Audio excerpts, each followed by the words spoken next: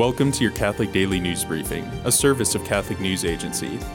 Listen on your smart speaker or wherever you get podcasts. President Joe Biden has excluded the Hyde Amendment from his budget request to Congress for the 2022 fiscal year. The amendment prohibits the funding of elective abortions in Medicaid. According to one estimate, it has resulted in some 60,000 fewer abortions per year. Catholic leaders have warned that without the Hyde Amendment, billions of federal tax dollars would go toward the funding of elective abortion. The Pope will lead the Sunday Angelus from his hospital room, as he continues to recover from intestinal surgery. The Pope underwent surgery on July 4 to remove part of his colon. Francis is staying in the same room where St. John Paul II stayed during many of his hospital treatments. The non-profit organization Young Catholic Professionals is expanding.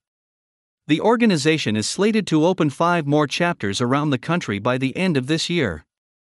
Young Catholic Professionals brings together young adults and business professionals in a variety of programs to foster Catholic identity, encourage community, and inspire action.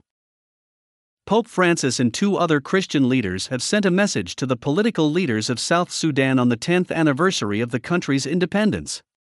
In the message, the leaders said that much more needs to be done in South Sudan to shape a nation that reflects God's kingdom, in which the dignity of all is respected and all are reconciled. Today, the Church celebrates the feast of 120 martyrs of China. Religious persecution has a long history in China, especially persecution of Christians, thousands of whom have died for their faith in the last millennium. These 120 martyrs were killed between the years 1648 and 1930. They were canonized by St. John Paul II in 2000. Thanks for joining us. For more, visit CatholicNewsAgency.com.